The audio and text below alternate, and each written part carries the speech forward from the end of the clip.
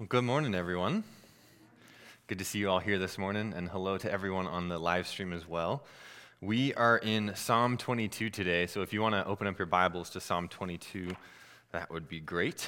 And before we get into the Word this morning, as I was preparing and studying for preaching today, in one of the commentaries I was reading, it had a hymn that was very impactful to me. So I wanted to start off by reading that hymn today, and then we'll get into what Psalm 22 has to say.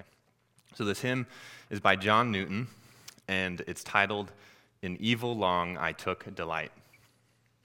He says, "In evil long I took delight, unawed by shame or fear, till a new object struck my sight and stopped my wild career. I saw one hanging on a tree, in agonies and blood, who fixed his languid eyes on me, as near his cross I stood. Sure never till my latest breath can I forget that look. It seemed to charge me with his death, though not a word he spoke. My conscience felt and owned the guilt, and plunged me in despair. I saw my sins his blood had spilt, and helped to nail him there. Alas, I knew not what I did, but now my tears are vain. Where shall my trembling soul be hid? For I, the Lord, have slain."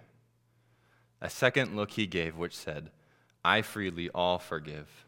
This blood is for thy ransom paid. I die that thou mayst live." Thus, while his death my sin displays in all its blackest hue, such is the mystery of grace, it seals my pardon too. With pleasing grief and mournful joy, my spirit is now filled, that I should such a life destroy, yet live by him I killed. I chose this psalm today because as we continue in our series, our Summer in the Psalms, we're going to be unpacking Psalm 22. And we wrapped up Psalm 21 last week, looking at the full breadth of salvation and what that entails, specifically looking at God's wrath and judgment against God's enemies. And ironically, perhaps it's actually intentional, we come to Psalm 22, the psalm that Jesus quoted the first verse of as he hung about to die on the cross. A psalm that has come to be known as the Psalm of the Cross. A psalm that gives us another detailed account alongside the Gospels, as well as a personal perspective to the judgment and wrath that Jesus felt and bore in our place. We finished Psalm 21 with verse 13 declaring, "Be exalted, Lord, in your strength. We will sing and praise your might," speaking of the judgment of God upon his enemies. We are rejoicing in God's justice and judgment, and rightly so. Those are good things. And then we come upon Psalm 22, and we're hit right smack in the face with God's Son taking that wrath and judgment we praise God for upon himself, for you and for me. So I felt the hymn was quite fitting for today, to set our hearts in a place of praise and worship as we study this Psalm of the Cross. And this psalm is no light matter. As we work our way through it in the coming weeks, we will see this is no typical time of persecution in the life of David. This is a description of an impending execution, a personal account of the emotion, the loneliness, the pleaful hope, the pain, the prayer, the sorrow, the resolute faith of one who's suffering, and ultimately the deliverance of the Lord. Now, there are differing views as to whether this psalm is completely prophetic and therefore only foretelling of Christ's future sufferings, or if it's telling of a time during David's life that is then more fully realized in the suffering of Christ. But regardless of these differing opinions, one thing is for sure, this is an intimate foretelling of Christ's suffering and deliverance. We know this not only from reading the psalm ourselves and seeing all the connections to Christ's crucifixion, but Jesus quotes the first verse of Psalm 22 as some of the last words before he dies. Matthew and Mark record this occurrence in their gospel accounts. In Matthew 27, verses 45 to 46, he says, "From noon until 3 in the afternoon, darkness came over the whole land. About 3 in the afternoon, Jesus cried out with a loud voice, 'Eli, Eli, lema sabachthani,' that is, my God, why have you abandoned me?" And in Mark 15, verses 33 and 34, it says, "When it was noon, darkness came over the whole land until 3 in the afternoon. And at 3, Jesus cried out with a loud voice, 'Eloi, Eloi, lema sabachthani,' which is translated, my God, why have you abandoned me?" For those unaware of Psalm 22, Jesus' cry on the cross is still completely justified and fitting to the wrath of God he was taking upon himself. But Jesus wanted those who watched him die and those who would one day hear of his death on a cross to be directed to Psalm 22. For in this one psalm, we see more than what the crowds and the eyewitnesses saw. In Psalm 22, we have revealed to us the inner turmoil, the emotion, the prayer, the faith, and the hope of Jesus while he was dying on the cross. So for this morning and the coming weeks, I pray that our time in Psalm 22 gives us not only a bigger and weightier view of the cross, but also of the love of Jesus, that he died that we may live. So we'll be going through the first 5 verses this morning. We're going to take our time going through this because there's quite a bit in Psalm 22. So make sure you've opened your Bible up to Psalm 22. I'll pray for us, and then we'll get into the text for today. Father, you are marvelous, wonderful. Your mercies are new every morning. Father, we're thankful that we can gather here together today as your body, that people can join us online to listen and hear from your word.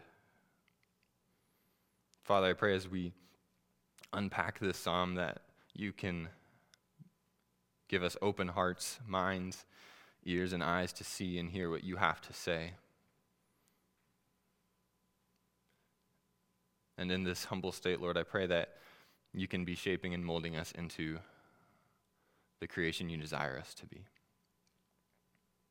That we can be glorifying image bearers of you, God, making known your love, your salvation, your truth to the world that is around us. I pray that your word just speaks to us this morning. It convicts us where we need to be convicted. It encourages us where we need to be encouraged. That it ultimately just draws us closer to you in faith, knowing you are the mighty God who has restored us through the death of your Son and his raising to new life. We pray this in your name. Amen. So Psalm 22, verses 1 through 5 say, my God, why have you abandoned me? Why are you so far from my deliverance and from my words of groaning? My God, I cry by day, but you do not answer. By night, yet I have no rest. But you are holy, enthroned on the praises of Israel. Our fathers trusted in you. They trusted, and you rescued them. They cried to you and were set free.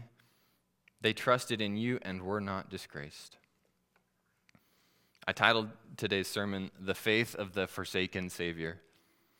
As we make our way through these first 5 verses, we'll see this man that David is writing about continues to have faith in his God despite the seemingly hopeless situation he finds himself in. Which takes us to our first point for the day, the abandonment of the faith-filled one. The abandonment of the faith-filled one. I'll read the first 2 verses of Psalm 22 again.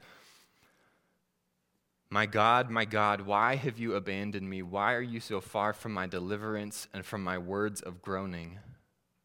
My God, I cry by day, but you do not answer. By night, yet I have no rest. David does not skip a beat with the beginning of this psalm. Right off the bat, he poses a question that many of us have cried out at one point or another in our lives. God, why have you abandoned me? Why have you forsaken me? Where are you, God? Why are you silent? Why aren't you answering me? God, help me. My God, why have you abandoned me? Now, I'll address our own cries and petitions to God in a bit, but we must see that this first verse and what follows of what David originally wrote is taken to a whole nother level when Jesus Christ cries out these words as he is about to die. Because here is what we need to realize. Up until this point, Jesus has only known perfect, complete, unhindered unity with the Father within the Trinity for eternity. But now, Jesus, the Son of God, God in the flesh, is feeling alone, is feeling abandoned. And not just alone like he's stuck in a room by himself and can go out and find someone. When Jesus cries out these words, something has changed. When darkness came over the land as Jesus was hanging on the cross, something momentous was happening. In Mark 8:31 it says, "Then he, Jesus, began to teach them that it was necessary for the Son of Man to suffer many things and be rejected by the elders, chief priests and scribes, be killed and rise after 3 days." The moment was arriving in which Jesus would fulfill the plan he knew from the beginning. The plan that he prayed the Father might take from him. The cup that he prayed, if possible, would pass from him in the Garden of Gethsemane. For he knew the severity of what was to come. Yet he continued on, submissive to the Father's will. The time for the Son of Man, for Jesus to suffer and die, has come, and this death was unlike any other death in all of existence. For he bore the wrath of God for humanity's sin as a sinless human being. 2 Corinthians 5:21 says, "He made the one who did not know sin to be sin for us, so that in him we might become the righteousness of God." And in becoming this sacrifice on our behalf, bearing the full extent of God's wrath in those dark hours on the cross, Jesus felt abandoned.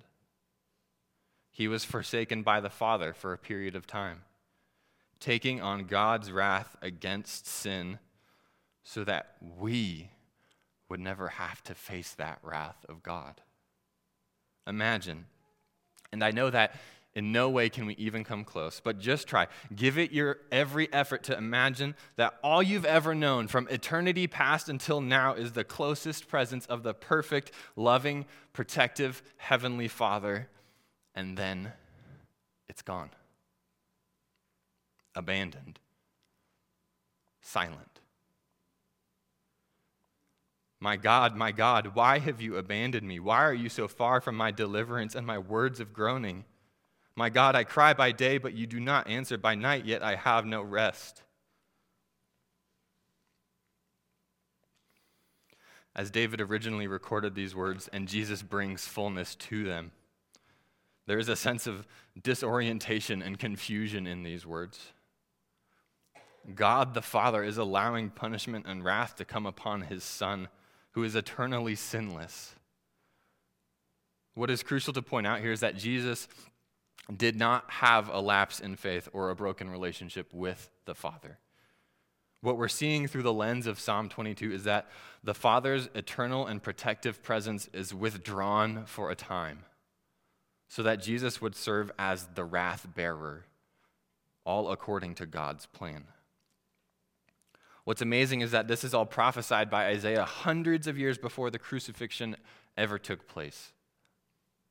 So turn with me to Isaiah 53 so we can see all this clearly laid out. Isaiah chapter 53.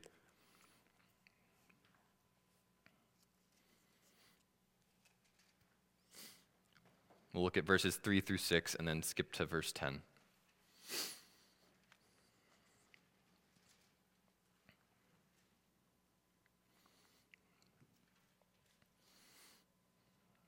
starting in verse 3 of Isaiah 53. It says, "He was despised and rejected by men, a man of suffering who knew what sickness was. He was like someone people turned away from. He was despised, and we didn't value him. Yet he himself bore our sicknesses, and he carried our pains. But we, in turn, regarded him stricken, struck down by God, and afflicted. But he was pierced because of our rebellion, crushed because of our iniquities. Punishment for our peace was on him, and we are healed by his wounds.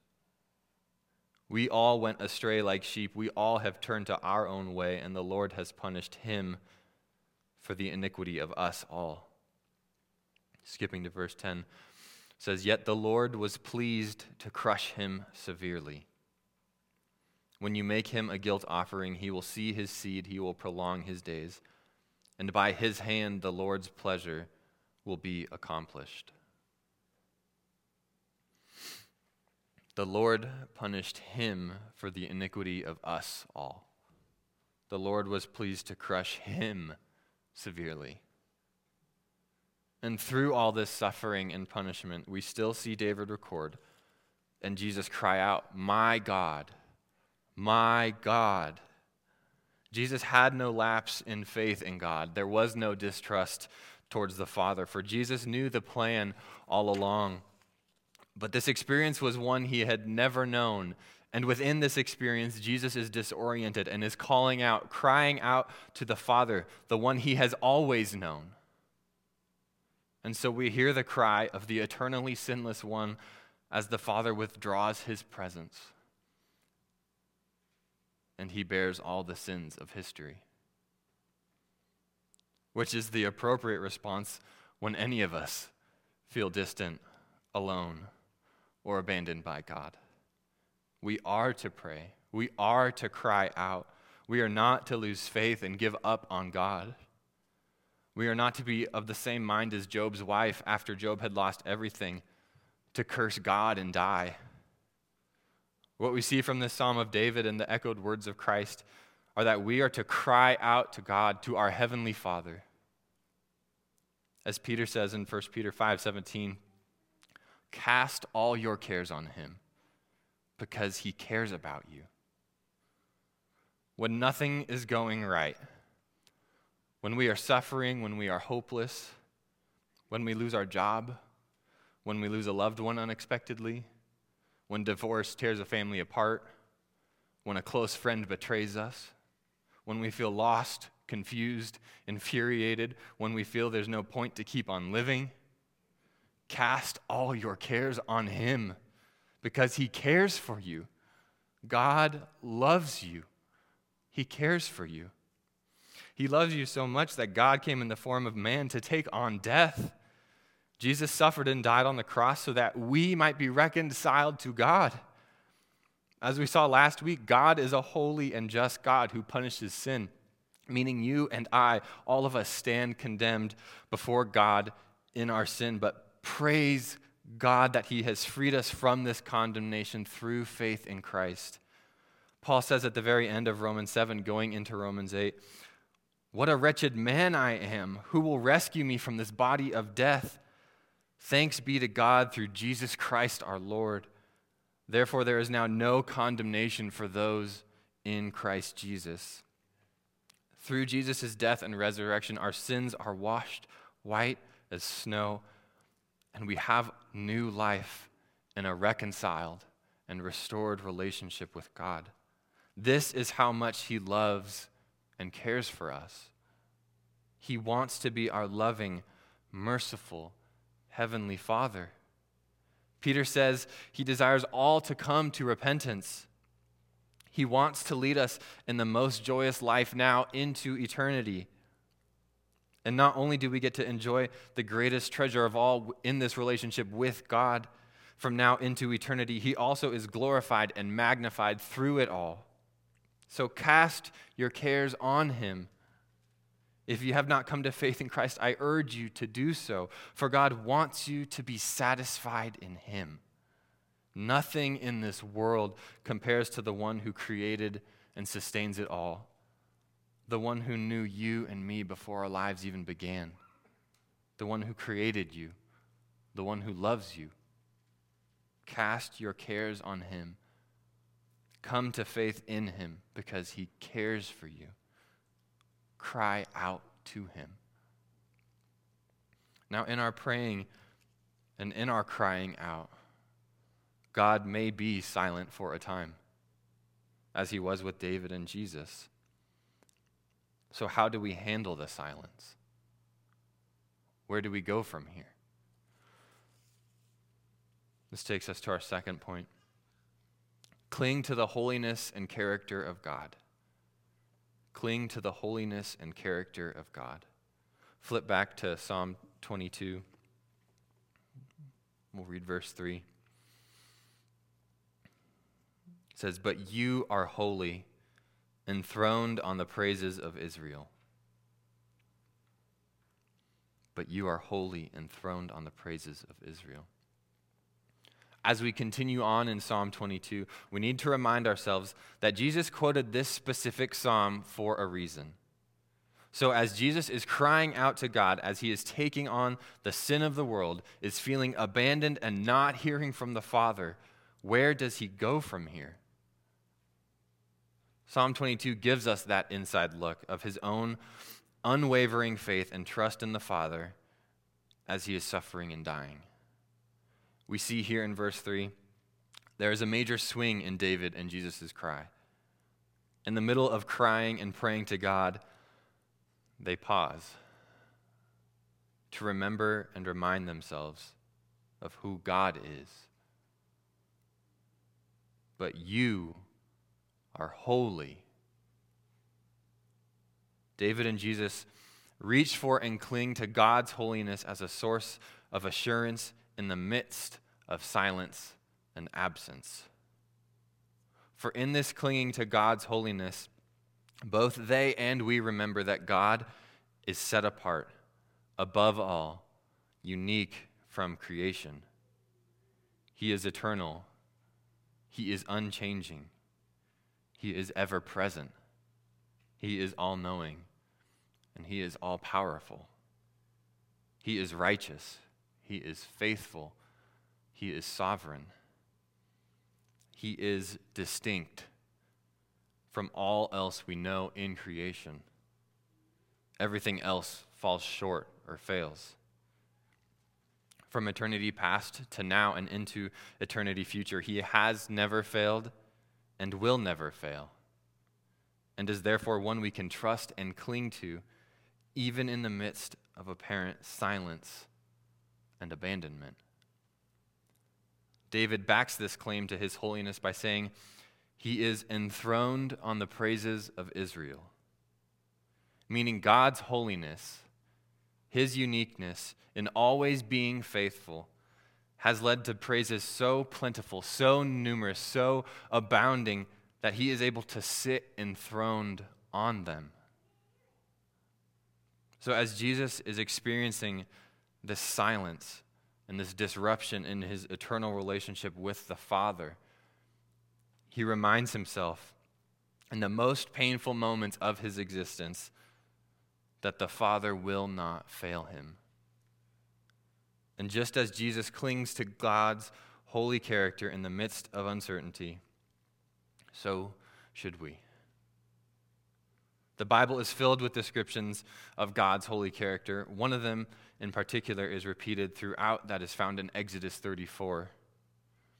In verses 6 and the first part of 7, God says to Moses, The Lord is a compassionate and gracious God, slow to anger and abounding in faithful love and truth, maintaining faithful love, that hesed love, to 1,000 generations, forgiving iniquity, rebellion, and sin.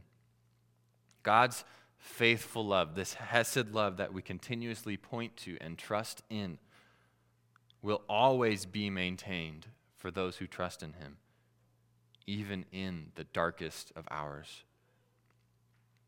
So when we come to points in our life when all seems lost, let us follow Christ's example of clinging to the rock, the mighty fortress that is our God, the one who is holy, all-powerful, all-knowing, compassionate, and gracious, and sits enthroned on the praises of his people. And the proof of why Jesus can and why we can trust in him is seen in verses 4 and 5 of Psalm 22. David goes on and he says, "Our fathers trusted in you. They trusted and you rescued them. They cried to you and were set free. They trusted in you and were not disgraced." The third point for today is trust as those before us faithfully did. Trust as those before us faithfully did. We see David repeats trust 3 times in this. Trust, trust, trust. What's the key in the midst of God's silence, in the midst of feeling abandoned? Trust.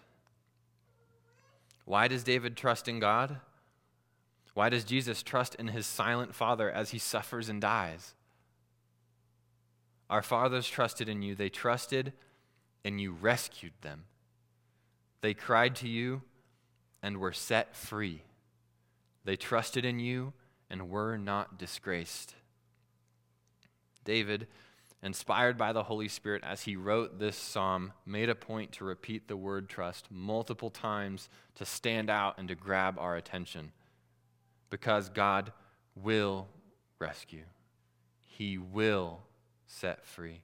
And he will not disgrace or disappoint his people. David points to the countless times God faithfully came through and delivered his people. We can go back to Abraham, an old man who had a barren wife, and both were far beyond years of being natural parents. And God said that he would be the father of many nations. And not immediately, but eventually, asking Abraham and Sarah to trust him, God came through with their miraculous son, Isaac.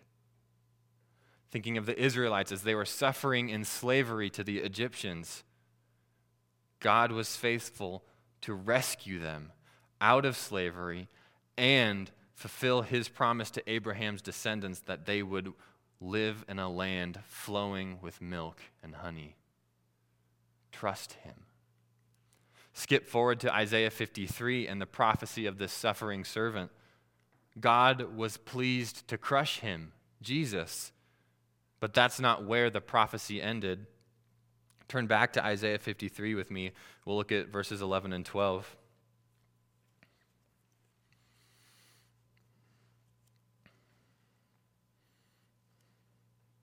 In Isaiah 53:11, it says, "After his anguish, he will see light and be satisfied.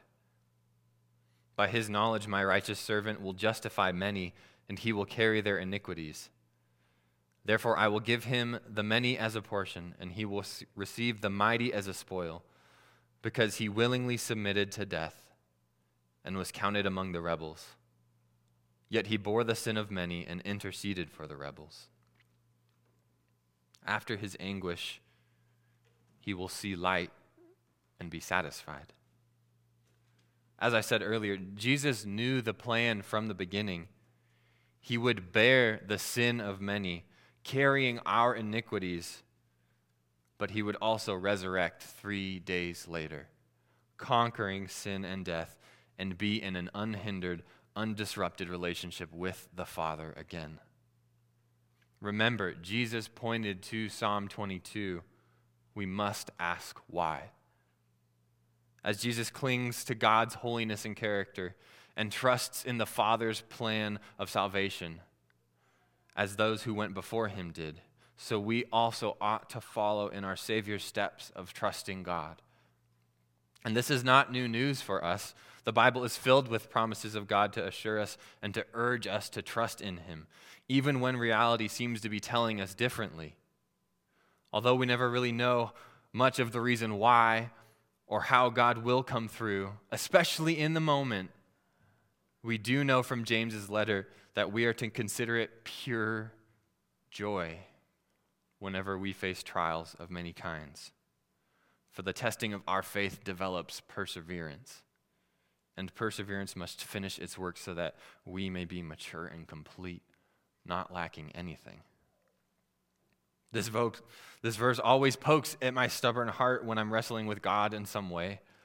God uses circumstances in our life to strengthen and grow our faith in him like a muscle. And this is not to say that God takes delight in terrible or difficult circumstances in our life. By no means is that the case. But in the midst of trials that we all come to face, God uses them to strengthen our faith in him, to get us to trust in him and his ways, to fall back to his promises and cling to his holiness, to cry out, to pray, and cast our cares on him. And one amazing promise we have from Jesus himself, after taking on sin and death for our salvation and his glory, is what Matthew records as the very last words of his gospel account. The last part of Matthew 28:20 says, "And remember, I am with you always to the end of the age." Jesus, the innocent and sinless one who took on suffering that none can compare to on our behalf, promises to be with us now and forever. So I pray that we are encouraged, as Christ was encouraged, to persevere upon the cross, as he meditated on the character of God and his faithfulness to deliver his own Son in his darkest hour. In evil long I took delight, unawed by shame or fear, till a new object struck my sight and stopped my wild career. I saw one hanging on a tree in agonies and blood, who fixed his languid eyes on me as near his cross I stood. Sure, never till my latest breath can I forget that look. It seemed to charge me with his death, though not a word he spoke. My conscience felt and owned the guilt and plunged me in despair. I saw my sins his blood had spilt and helped to nail him there. Alas, I knew not what I did, but now my tears are vain. Where shall my trembling soul be hid? For I, the Lord, have slain. A second look he gave, which said, I freely all forgive. This blood is for thy ransom paid. I die that thou mayst live. Thus, while his death my sin displays in all its blackest hue, such is the mystery of grace, it seals my pardon too. With pleasing grief and mournful joy, my spirit is now filled, that I should such a life destroy, yet live by him I killed. Let's stand together and pray.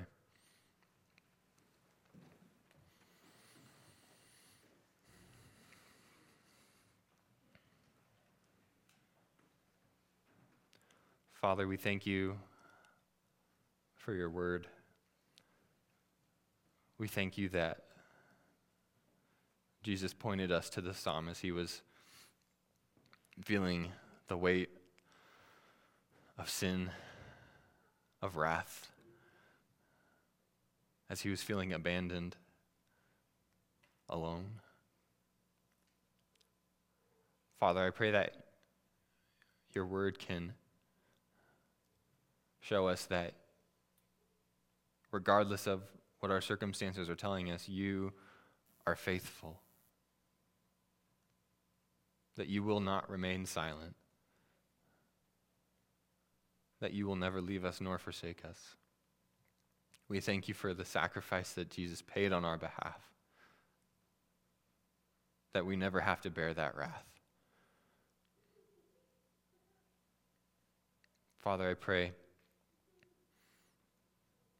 as we go about our day and our week, that when trials do come, we cling to your character, to your holiness, that we cling to your promises, that we trust in you, even when all hope seems lost. For you will deliver us, even in the darkest hour. Father, we are so thankful that you are a faithful and powerful God. We pray all this in your name. Amen.